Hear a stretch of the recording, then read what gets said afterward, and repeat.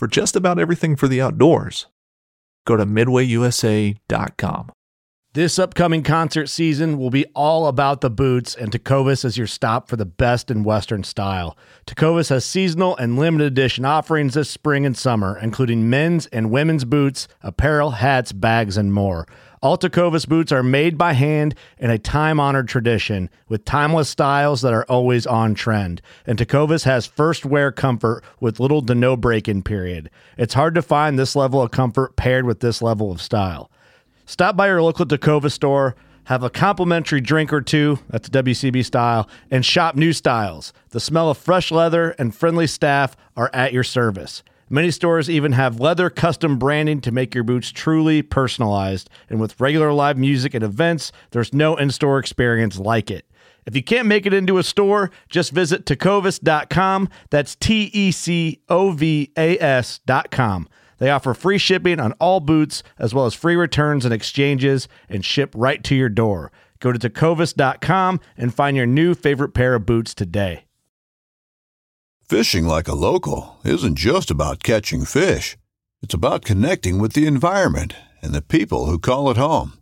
It's about hearing the stories and traditions that have been passed down for generations and sharing unforgettable moments with the people you meet along the way.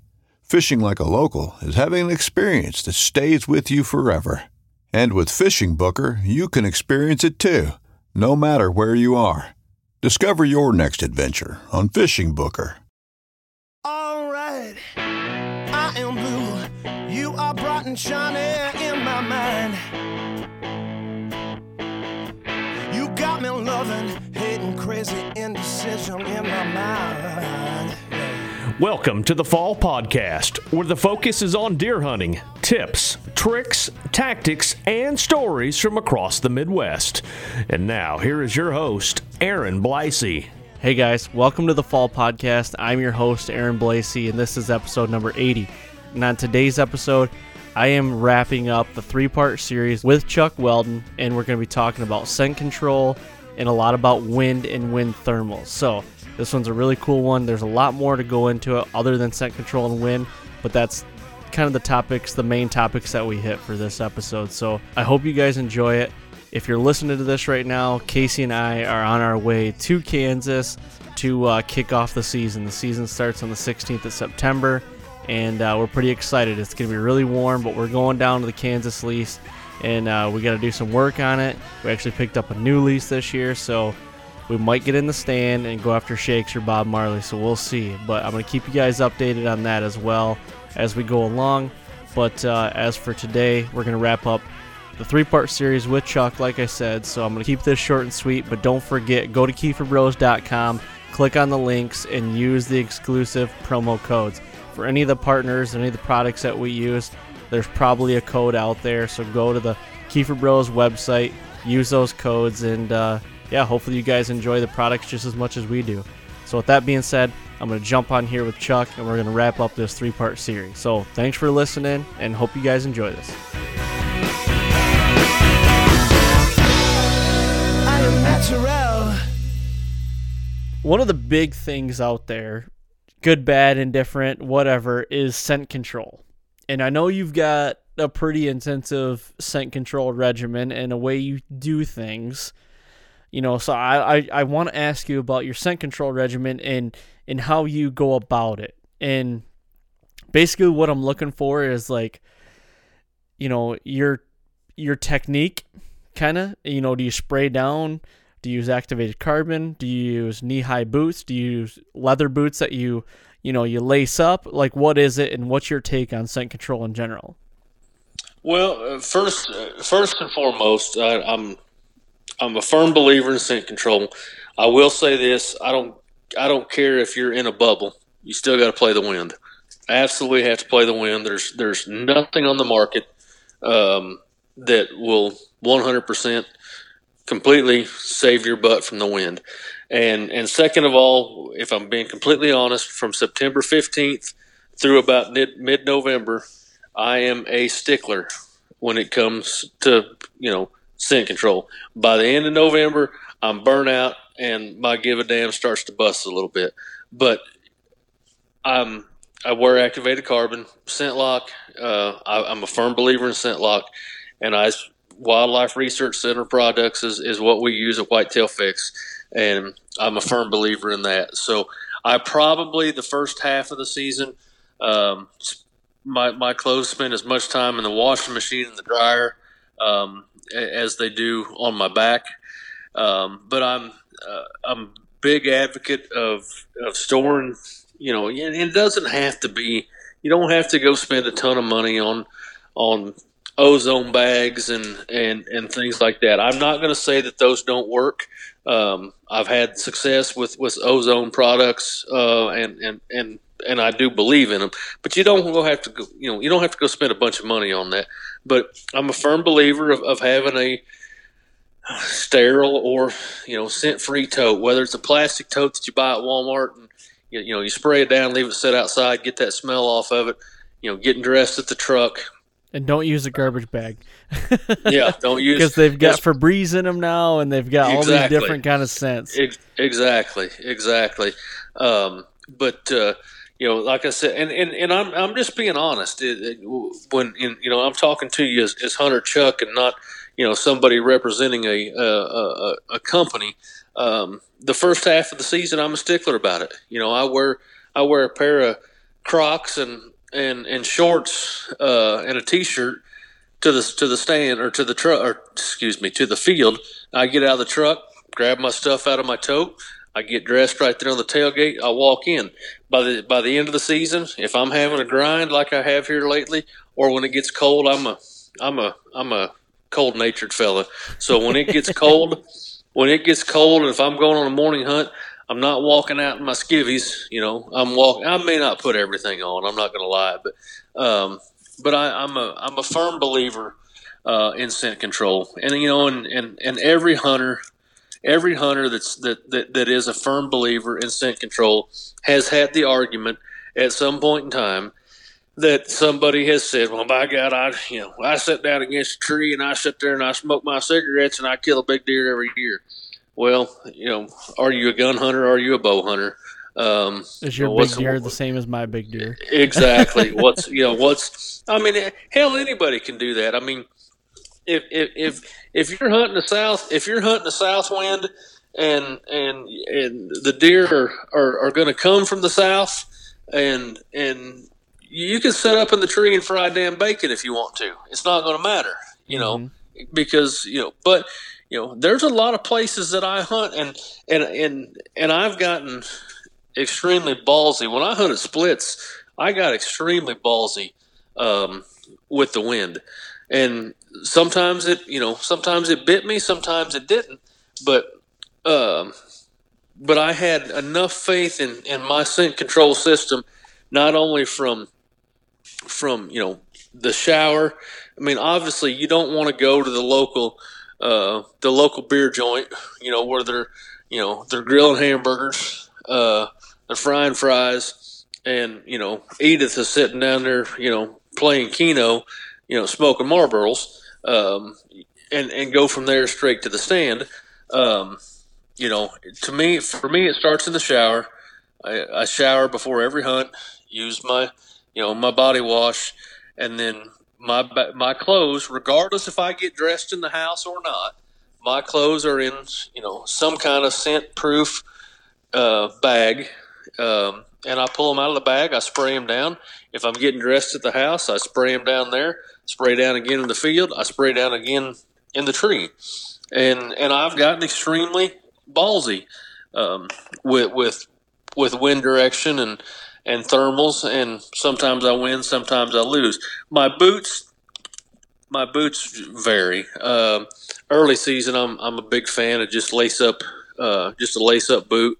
Then of course when we get into winter, I'm more so the knee high boot. But I will say that when I wear a knee high boot, I put my pants on the outside of the boot to try to keep.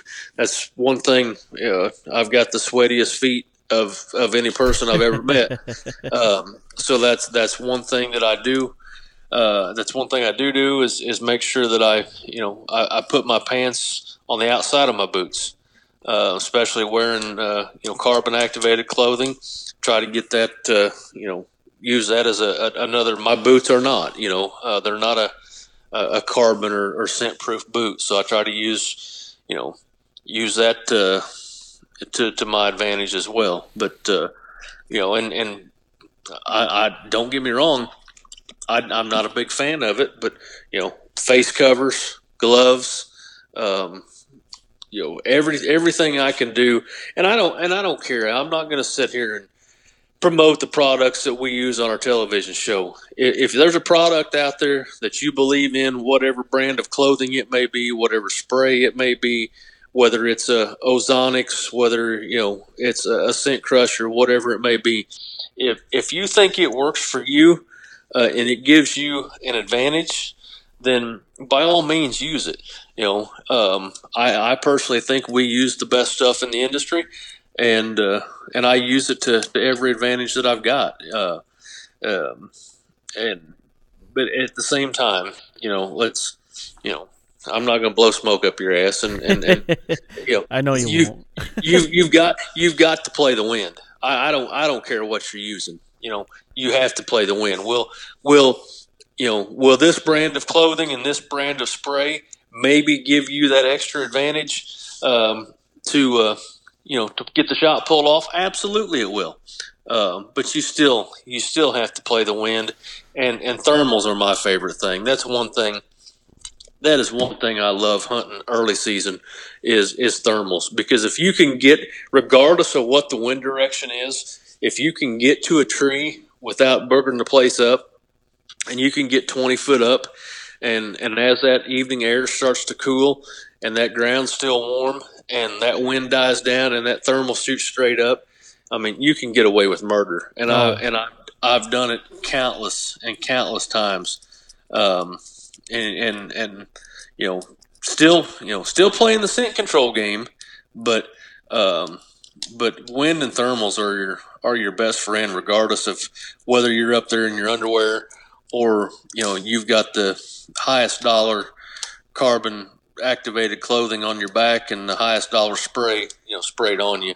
That is key.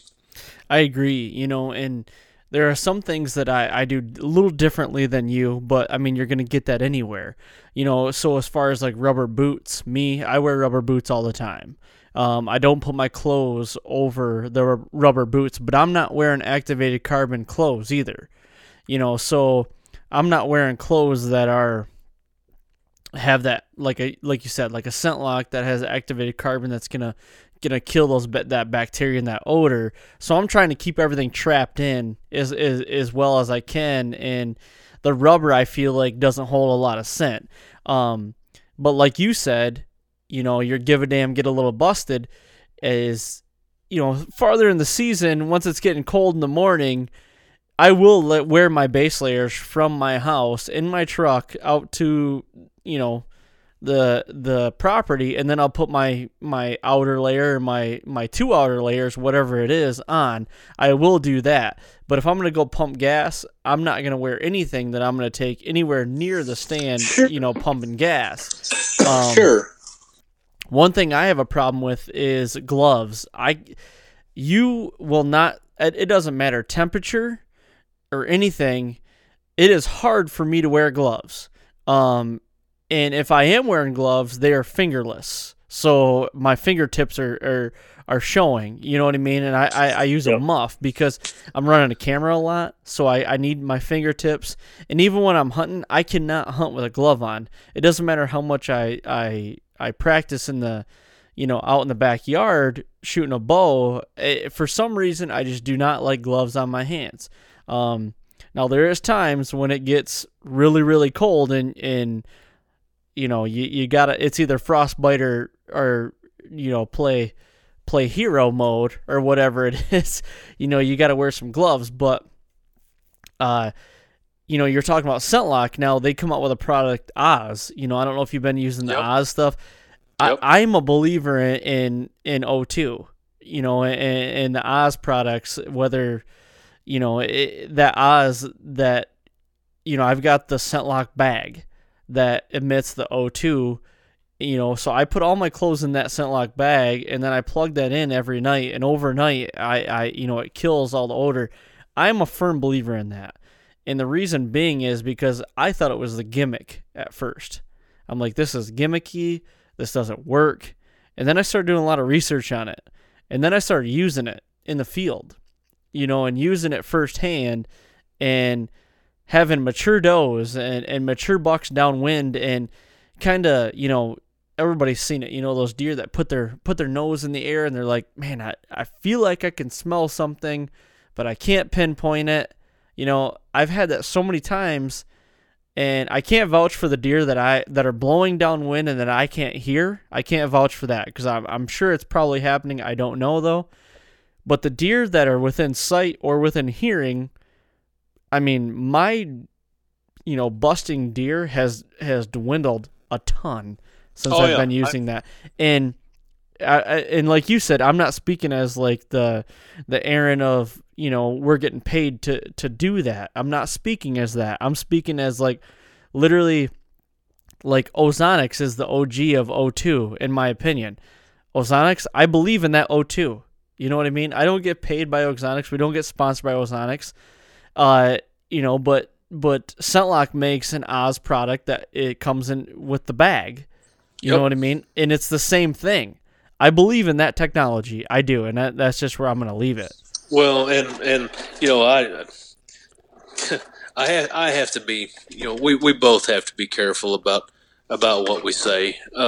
But I've used the O2 bags myself, and they are phenomenal. And I guess if I could take the opportunity to throw in a sponsor plug, Wildlife Research Center came out with a new product called No Zone.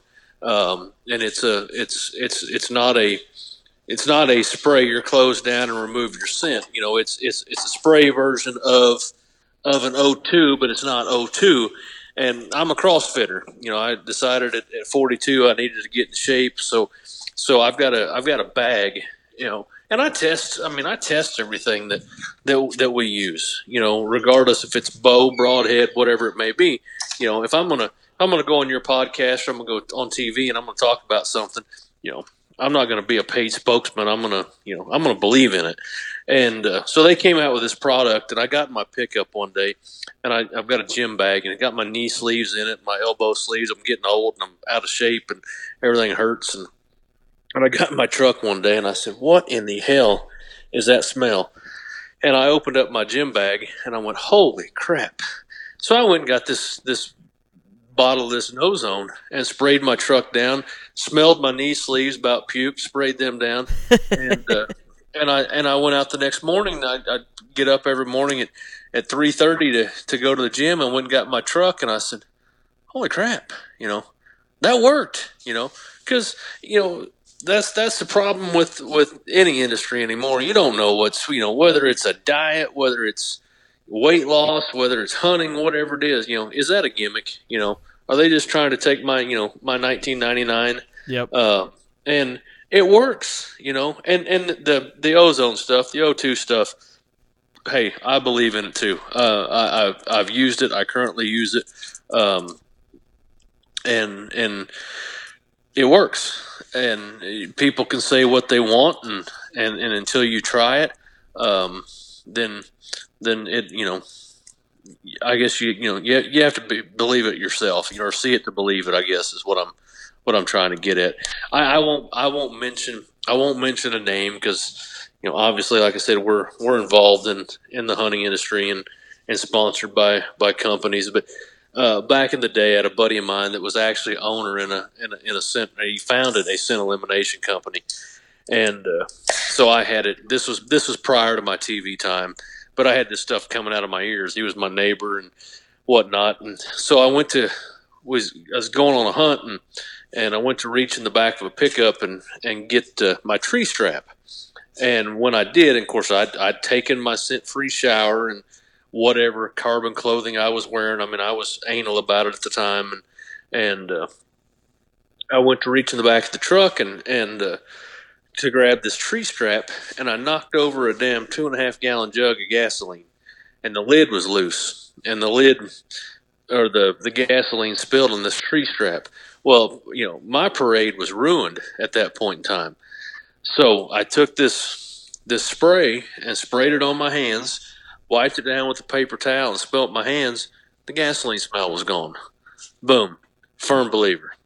I knew then that, hey, this stuff works. And, seeing is believing. And if you don't believe in it, then fine. I understand that people say, well, I'd just soon go to Walmart and buy, whatever it may be, Realtree, Mossy Oak, Sitka, Joe Blow's camo, put on a pair of pants, or I'm just going to go buy an Elmer Fudd shirt, and I'm going to go climb the tree stand, and I'm going to shoot, and I'm going to kill a deer, and I don't need all this stuff. Fine. If that's what you believe in, then fine. But scent control is a definite advantage that a lot of people are probably missing out on. And the thing is you brought up a good point about thermals, and that's something I'm getting a lot into right now as well as thermals. And what I didn't realize in a lot of stuff I'm reading and researching is thermals on a plowed ag field. If you've got turned up dirt and you're hunting a edge of an ag field, when that sun rises in the morning, your thermals are going to change just from that, turned over dirt. And it can do some weird things, and some things that I'm learning too are, a lot of guys, and I'm a culprit of it as well, is finding an opening in the timber and putting a food plot in it, you know, and how wind works when it hits that opening, because I'm like, oh, I got this great opening. I'm going to hunt right on the edge of it or right in the middle of the opening. Well, that's kind of wrong, because when that wind comes through there and hits that other side of the timber, it kind of creates a vortex in a way, and it goes like every which direction, and it can start swirling. And then above the trees, it can create a vacuum. You know what I mean? And suck it up and suck it out and suck it over. So the things that I'm learning is to sit off of that opening to be able to shoot into the opening and not right on it. So, I mean, thermals, that's a whole nother podcast we could go into about something I'm not a professional at all, but something I'm learning at and I really want to get into. So I've learned a lot about that, and I won't go into deep detail. But prior to getting into television, I've got 60 hours towards my private pilot's license. Then when I got into television, or I say television, when I got bit by the bug to try to get into hunting TV, I ended up quitting flying. But I learned so much about thermals, and like you said, you can be flying along, in a Cessna 172, everything be smooth as could be. Then all of a sudden you fly over, a plowed up bean field, and you get the absolute hell beat out of you, because of what the thermals are doing. But I'll give a shameless plug, and we're not sponsored by them. We've had some affiliation with them before. But if you're a new hunter out there, an existing hunter, season is right around the corner, and you want to truly understand wind and thermals, there's a product out there called Cirrus, and it kind of works off of vapor, like your vape cigs and stuff like that. And I don't know, Aaron, I'm sure you've seen it, but yeah. they are. We did have a partnership with them. For a little bit. We as a television show aren't affiliated with Cirrus anymore, but you can bet your bottom dollar that I will not go afield without that product in my pocket this fall. I've got one, and they, because I'm probably more anal, to be honest with you, about wind direction than I am scent control. Now, I'm kind of contradicting myself, because I said that I've used scent control to take some gambles. I definitely do that, but I am probably more anal about wind direction than I am scent control. But at the same time, I will gamble a hell of a lot more based on thermals. And just like tonight would have been a perfect example. I mean, tonight felt like a September bow hunt. Yep. Your ground temperature is still extremely warm. Hot air rises. right? Air temperatures dropping down into the low 60s here tonight. If you were sitting in a tree right now, your thermals would be skyrocketing right now, with the heat coming off the ground, and there's no product. And God, I don't want to sound like a salesman, but that product will tell you on a night like tonight what you're doing right or wrong. If you puff that out and that vape heads to the ground, you might as well climb down the tree and go home, because you're screwed. Yep. Yeah, I mean, there's a couple things out there, like a lot of guys use milkweed too, so Yep. they can see it, as it goes through the timber and everything. I've never used Sirius, so I don't really know. But how passionate you are about it, I'm gonna guess it probably works. I'm serious, and I'm talking to you as a hunter. Like I said, we have no affiliation with them anymore. They cut the TV budget, whatever it was. I don't know what it was. Jim Agnott, who's the owner and founder, is an absolute wonderful man. I consider him a good friend of mine. No hard feelings business. It is what it is. But you can bet that I'm still going to go to field with a Cirrus this fall, because they will. And it's so funny. You're talking about different cuts and openings in the timber. I mean, I've literally sat in the tree, and you could do this with any wind indicator, but with the vapes lighter than air and or whatever you want to call it. But I've held it to my left, and the wind's going one direction, and I've held it to my right, and the wind's going the other direction. I've held it straight out in front of me, and the wind's going another direction. And and I'm sorry, we're getting off topic, but no, I agree.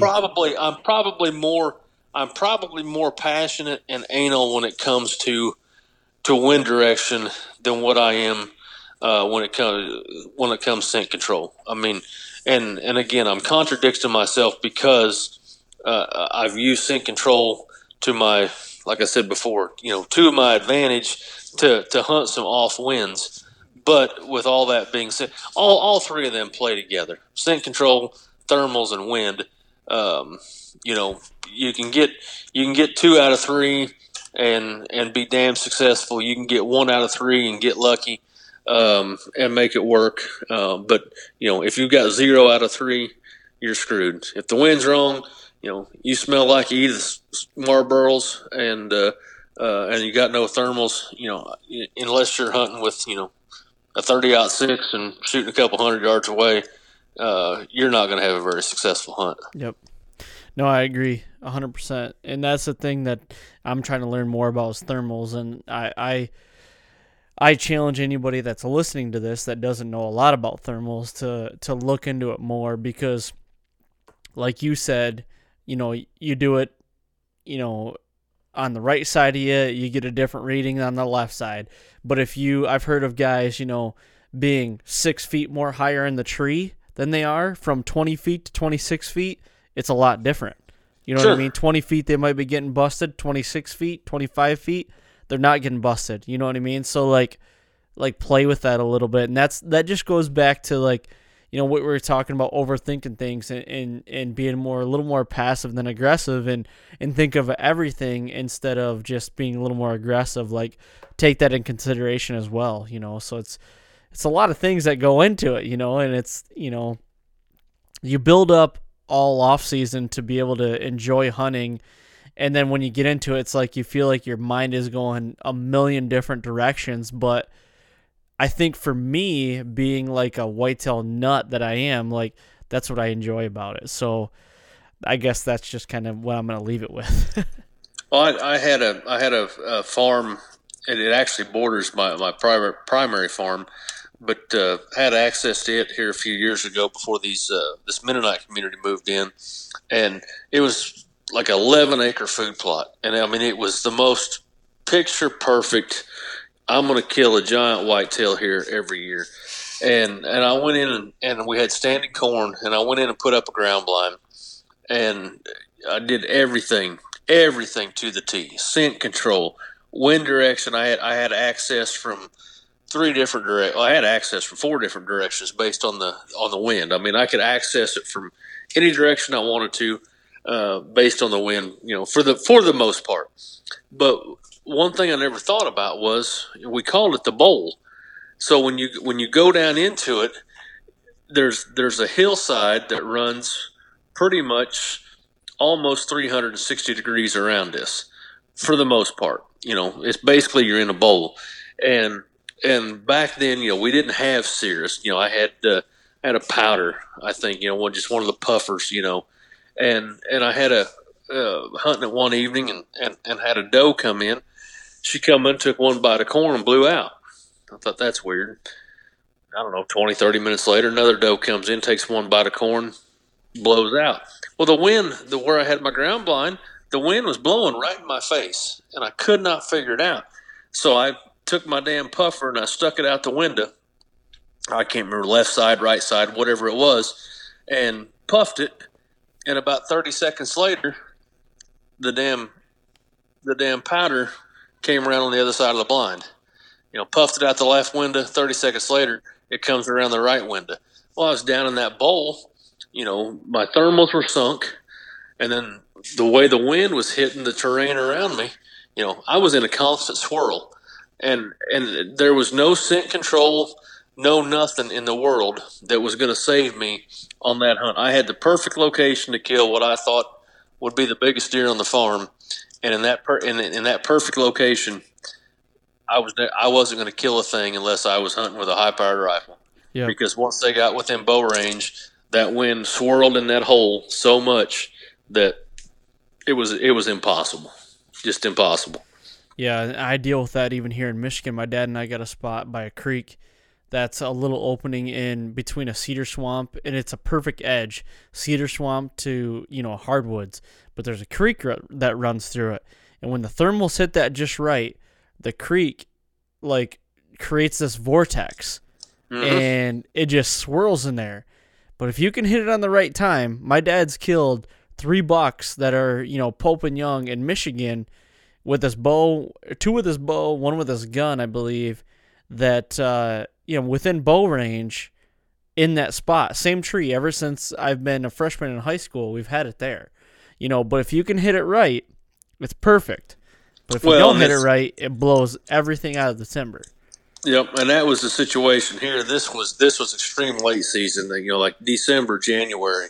So thermals still come into play at that point in time, to an extent, but usually it's a negative effect, And I remember this particular day, we had 6 inches of snow on the ground, so your thermals aren't doing much for you then, I'm basing thermals on pretty layman's terms, hot air rises. So, when your ground's still warm and your nights are cool, obviously, temperature's going up. It becomes a lot more complicated as your ground temperature cools off and becomes more relative to the air temperature.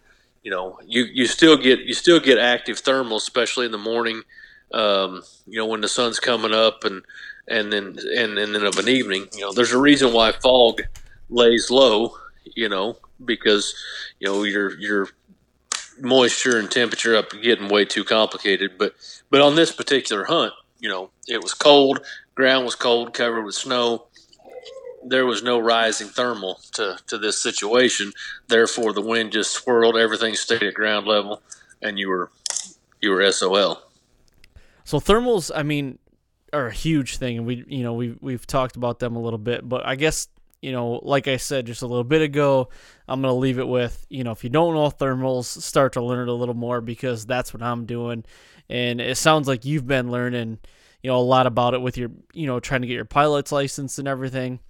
But I'm going to do a quick transition here, and, we're coming up on 2.5 hours of talking here, and I might have to make this a 2-parter, but we'll figure it out. But anyway, so this is something I've been doing the last 2 weeks here is, if you have 7 days to hunt the whole fall, all you got 7 days, okay? And don't talk to me as Chuck as the farmer and gets to hunt his backyard. Talk to me as like the Chuck that has a 9 to 5, kids, wife, that kind of thing, has 7 days to hunt in the fall. How are you dividing those up, and when are you dividing those up, or when are you taking those 7 days to hunt? Oh wow. Well, you'll have to do the math for me probably. So if I'm getting to do that at home, here in my backyard, I'm gonna hunt the first 3 days of season. So there's 3 of them. September 15th, 16th, and 17th. Yep, I'm gonna hunt them because are you hunting deer, mornings or just evenings? Just evenings. Okay. Yep, just alfalfa, clover, soybean edges. Not hunting timber at all. And then I'm going to transition into probably somewhere around November 4th through the 7th for 3 days, and then that's your 7 what, days. No, that was 6. Oh, that 6 days. Sorry, but in November you're going to be hunting either all day, morning, and night. Yep. You're going to be sitting hardcore. Yep. 8-9 hours a day. Yep. And then if I've got a traditional, I try to do this every year. I try to plant 3 or 4 acres of standing corn and mow it down, which is legal here in Missouri. Food plot manipulation, as they call it. I got 1 day left. I'm probably going to mow that down, and I'm going to hit somewhere around Christmas Eve. Okay. Cut corn on Christmas Eve in a ground blind. Yep, in a ground blind towards the end of season. So one day in mid to late December, depending on the weather. If you've got an extreme cold front coming and snow, I'm going to knock that corn down, and then I'm going to hunt it 1 day there in late December. Okay, so I'm going to do a little plot twist on you here. On September 16th, second day of season, your second sit, it's a night hunt. You have a 4-year-old 155-inch deer come out. What are you doing? Self-filming. What other deer do I have on the farm? This is something that we do at work too. It's scenario time. So, what other deer do you have on the farm? Well, I want to say that you've got a net boon on the farm, but I know what the answer will be. So, you don't have a net boon on the farm. Your biggest deer on the farm is a 163 5-year-old, and you've only got 2 years of history with him. Well, since in Missouri you can shoot 2, I'm probably shooting. You're gonna kill him on the second night of season. Yeah, it's the second night of season, so we run September 15th, essentially through January 15th. Is that right? Yeah, yep, September 15th, January 15th. We got 2 weeks of gun season in there, which I hunt during the gun season, but I hunt with a bow. I just have to change the tag in my pocket. So yeah, I'm probably shooting. So big plot twist here. Okay. You've had 7 days to hunt in the fall. Okay, you come to that last day, which you said would be around, what'd you say, Christmas Eve or New Year's Eve? Yeah, Christmas Eve, towards the end of December. Okay, you haven't killed a buck yet in Missouri all year. Okay, you come in, you've got a 3-year-old that is a net boon. Pass. Get out of here. Yeah. Get out of here. First of all, you're not going to get a net boon. Let's be realistic, even though it's a plot twist. You're not going to get a net boon 3-year-old. Net boon 3-year-old, damn be the age, I'm shooting, all right? If it's a net boon, I'm shooting. Okay, good. That's what I hope you say. Okay. Now be realistic on your plot twist. A 3-year-old 160, December 24th, I'm passing. Really? Yeah. See, yeah. That's what I respect about you. You've got that uncanny ability to just pass up deer that are just giant. Yeah, I'm passing. 163-year-old, I'm passing because with the right food and the mineral, and not, barring EHD and getting hit by a car, there's your net boon 200 incher all in, Right. under one bow the next year. So. Well, and that's the thing. That's the thing. I mean, if you get in that late season, around Christmas, New Year's Eve, your season's almost over. A lot of guys aren't really hunting at that time. So it's really hard for me, and not to get way off topic, but it's really hard for me, post gun season here in Missouri, which I know is nothing like Michigan. It's nothing like Virginia.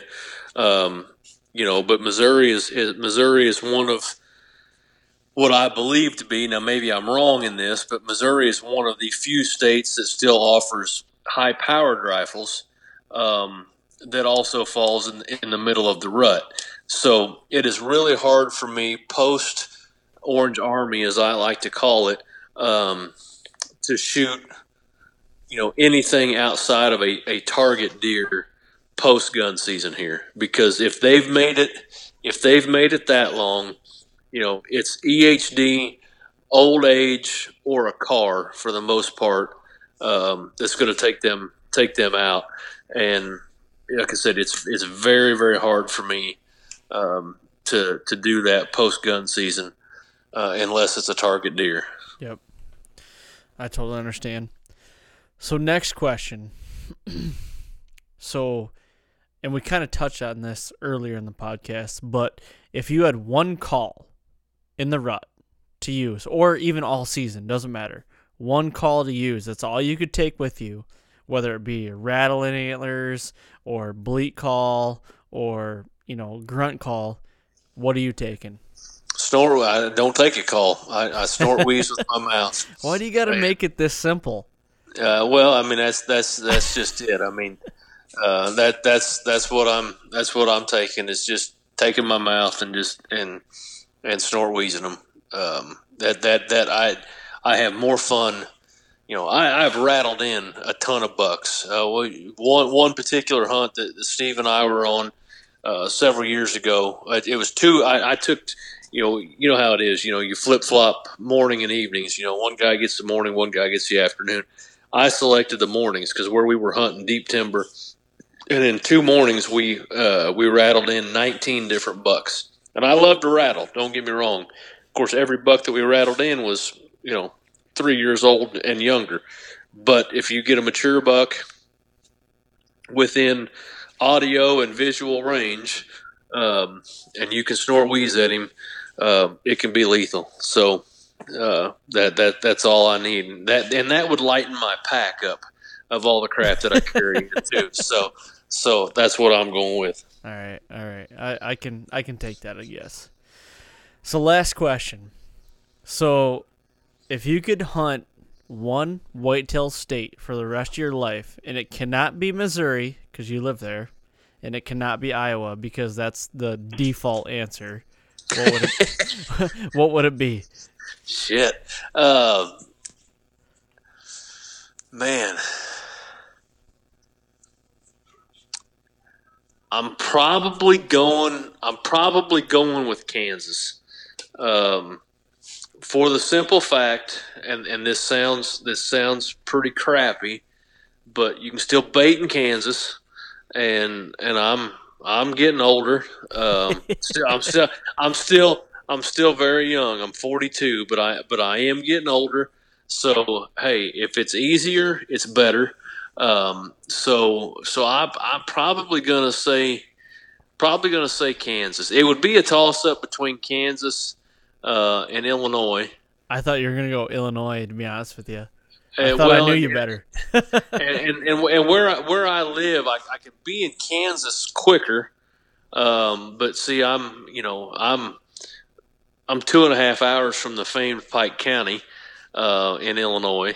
But you know what, too, you got to weigh this situation just a little bit. If I've got prime ground, I farm for a living, so that's how I pay my bills. So I could also say Kentucky, because I could go to Kentucky and kill a giant velvet deer every single year, and I don't want to make Wyoming. it sound like You're closer to Wyoming too. Oh no, Wyoming still. That's a fair piece away. I mean, I could be at I can be in Louisville in about 8.5 hours. So, Kentucky would be, hunting and what income I get off of hunting is minimal compared to how I make my bread and butter. So if I want to still hunt and maximize my income on my farm, then I could add more acres on my farm, go to Kentucky, kill a big velvet whitetail every year, and yeah, that's tough. Kansas is Miami County, Kansas, and some of those eastern counties, and it's kind of like Iowa. Where I live, Yep. I'm a county and a half south of Iowa, and I'm not that far from eastern Kansas where they grow some huge whitetails. So I'm close to both areas, so that's tough. I would probably go with Kansas. So I got you. I thought for sure you'd go Illinois, because Western Illinois, you're pretty close to that. Pike, Brown, Adams, that's the Golden Triangle. Even back in the Sure. day, and it's kind of fallen off as of late, but it's coming back like hard. But Western Illinois is pretty damn hard to beat. You know what I mean? And can I tell you a quick story? yeah, I leased a piece of ground right after we did Dream Season Working Man for the Drury's back in, I think it was 2009, and I leased a piece of ground in Hancock County, I think is how you say it, Illinois, which is just north of Been Quincy, there. which is just north of Adams. Yep. And so I take this local kid with me that's filmed. He's filmed a lot of stuff in his lifetime, but he's quite a bit younger than I am.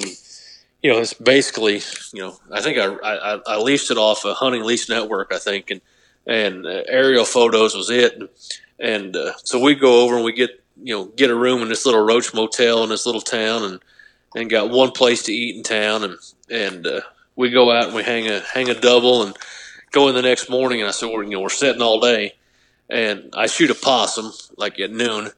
And then we've got this like stud 8-pointer. He's probably 140-inch deer that comes in. What second deer we've seen all damn day, and I passed him. And I thought this kid was gonna. I thought he was gonna push me out of the damn tree stand.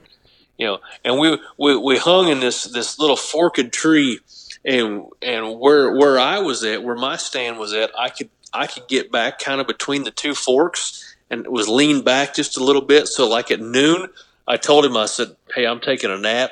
And I always carry, every time I go to the stand, I always carry an extra strap with me.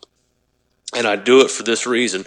I took the strap, wrapped it around the tree, put it around my chest, cinched it down as tight as I could get it. That way, if I had one of them dreams that I was falling, I was stuck in the tree.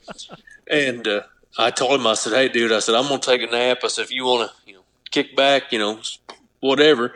And his poor stand was not near as comfortable as mine. So I slept for like 2 hours. Wake up and this deer comes in, and this kid gets remarkable footage of this deer. And I said, no, I believe I'm going to pass him. And I thought he was going to reach over and boot me out of the damn tree. But I think I would have. yeah, and I should have, but it was kind of like a damn elk hunt though. Where we were at, we were landlocked, and we were going to basically have to quarter the damn thing out to get it out of there, or drag it, a mile.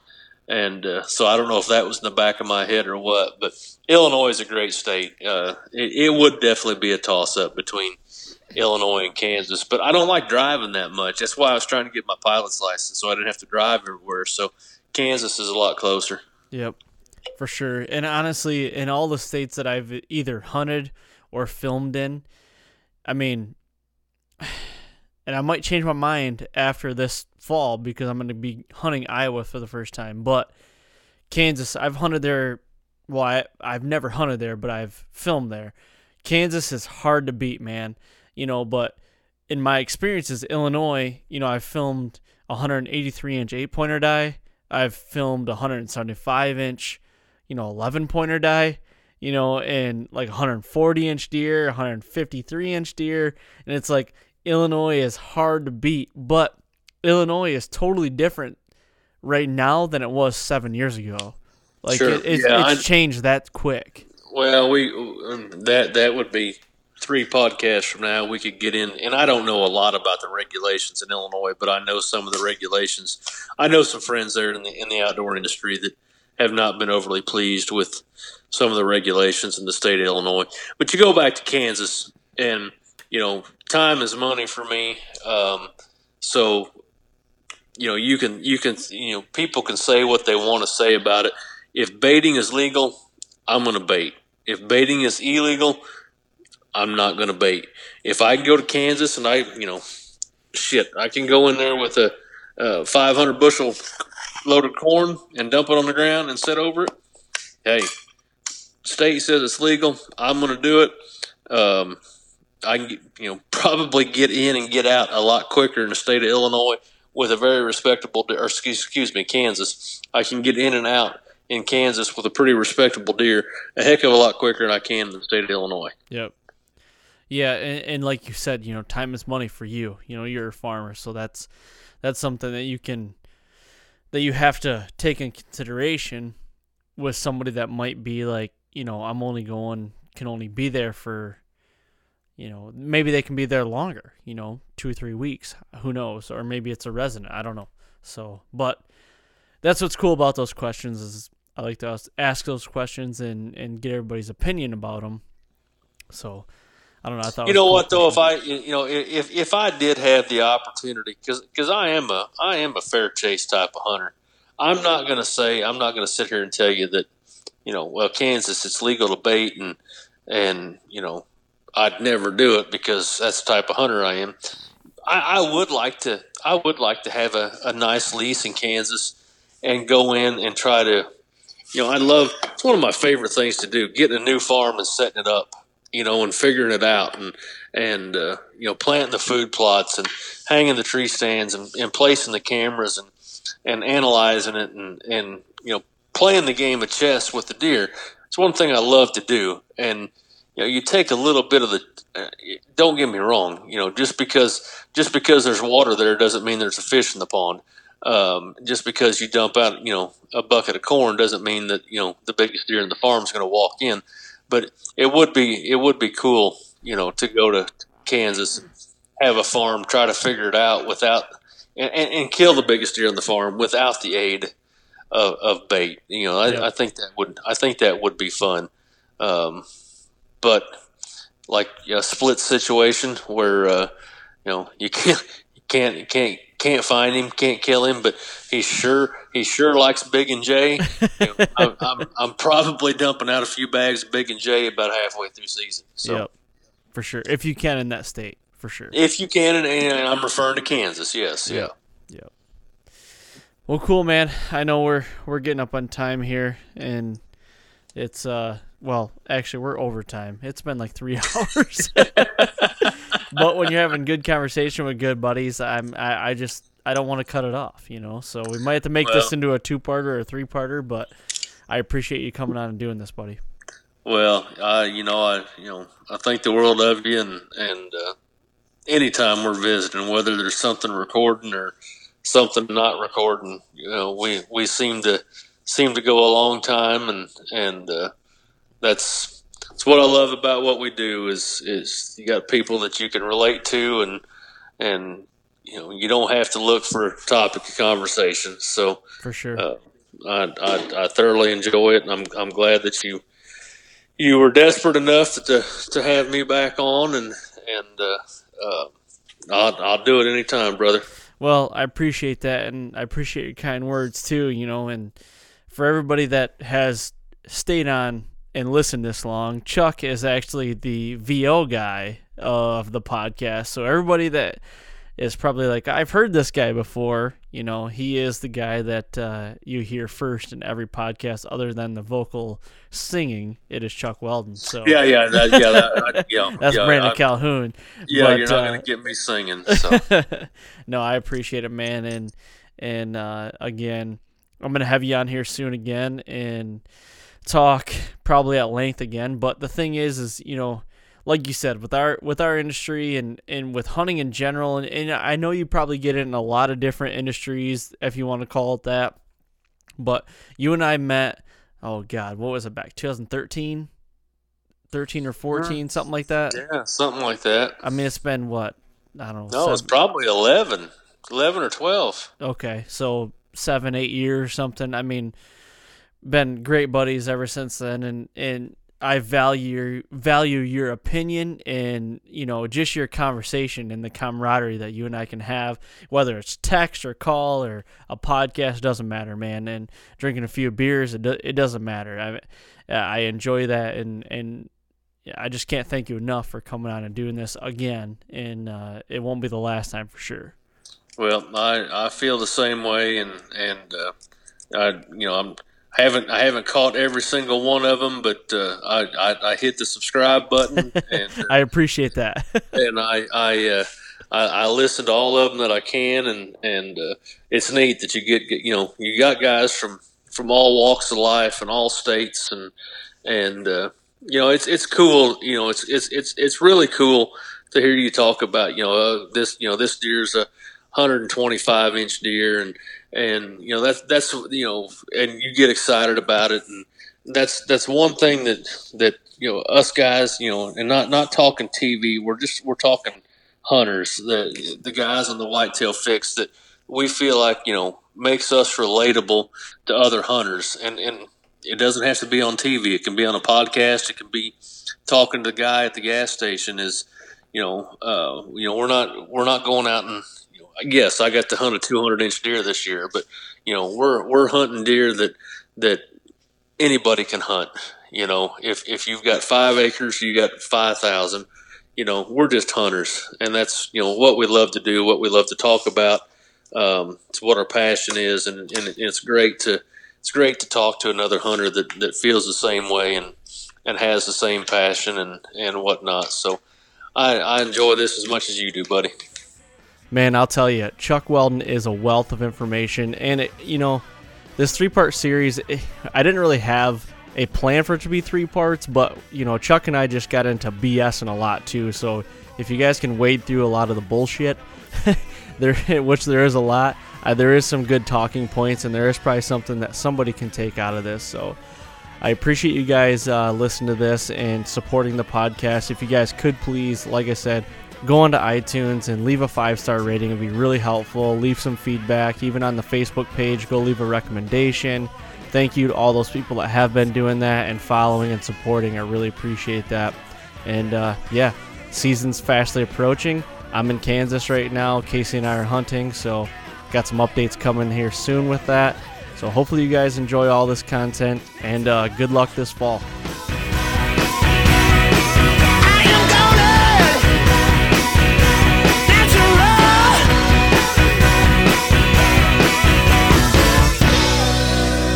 Natural.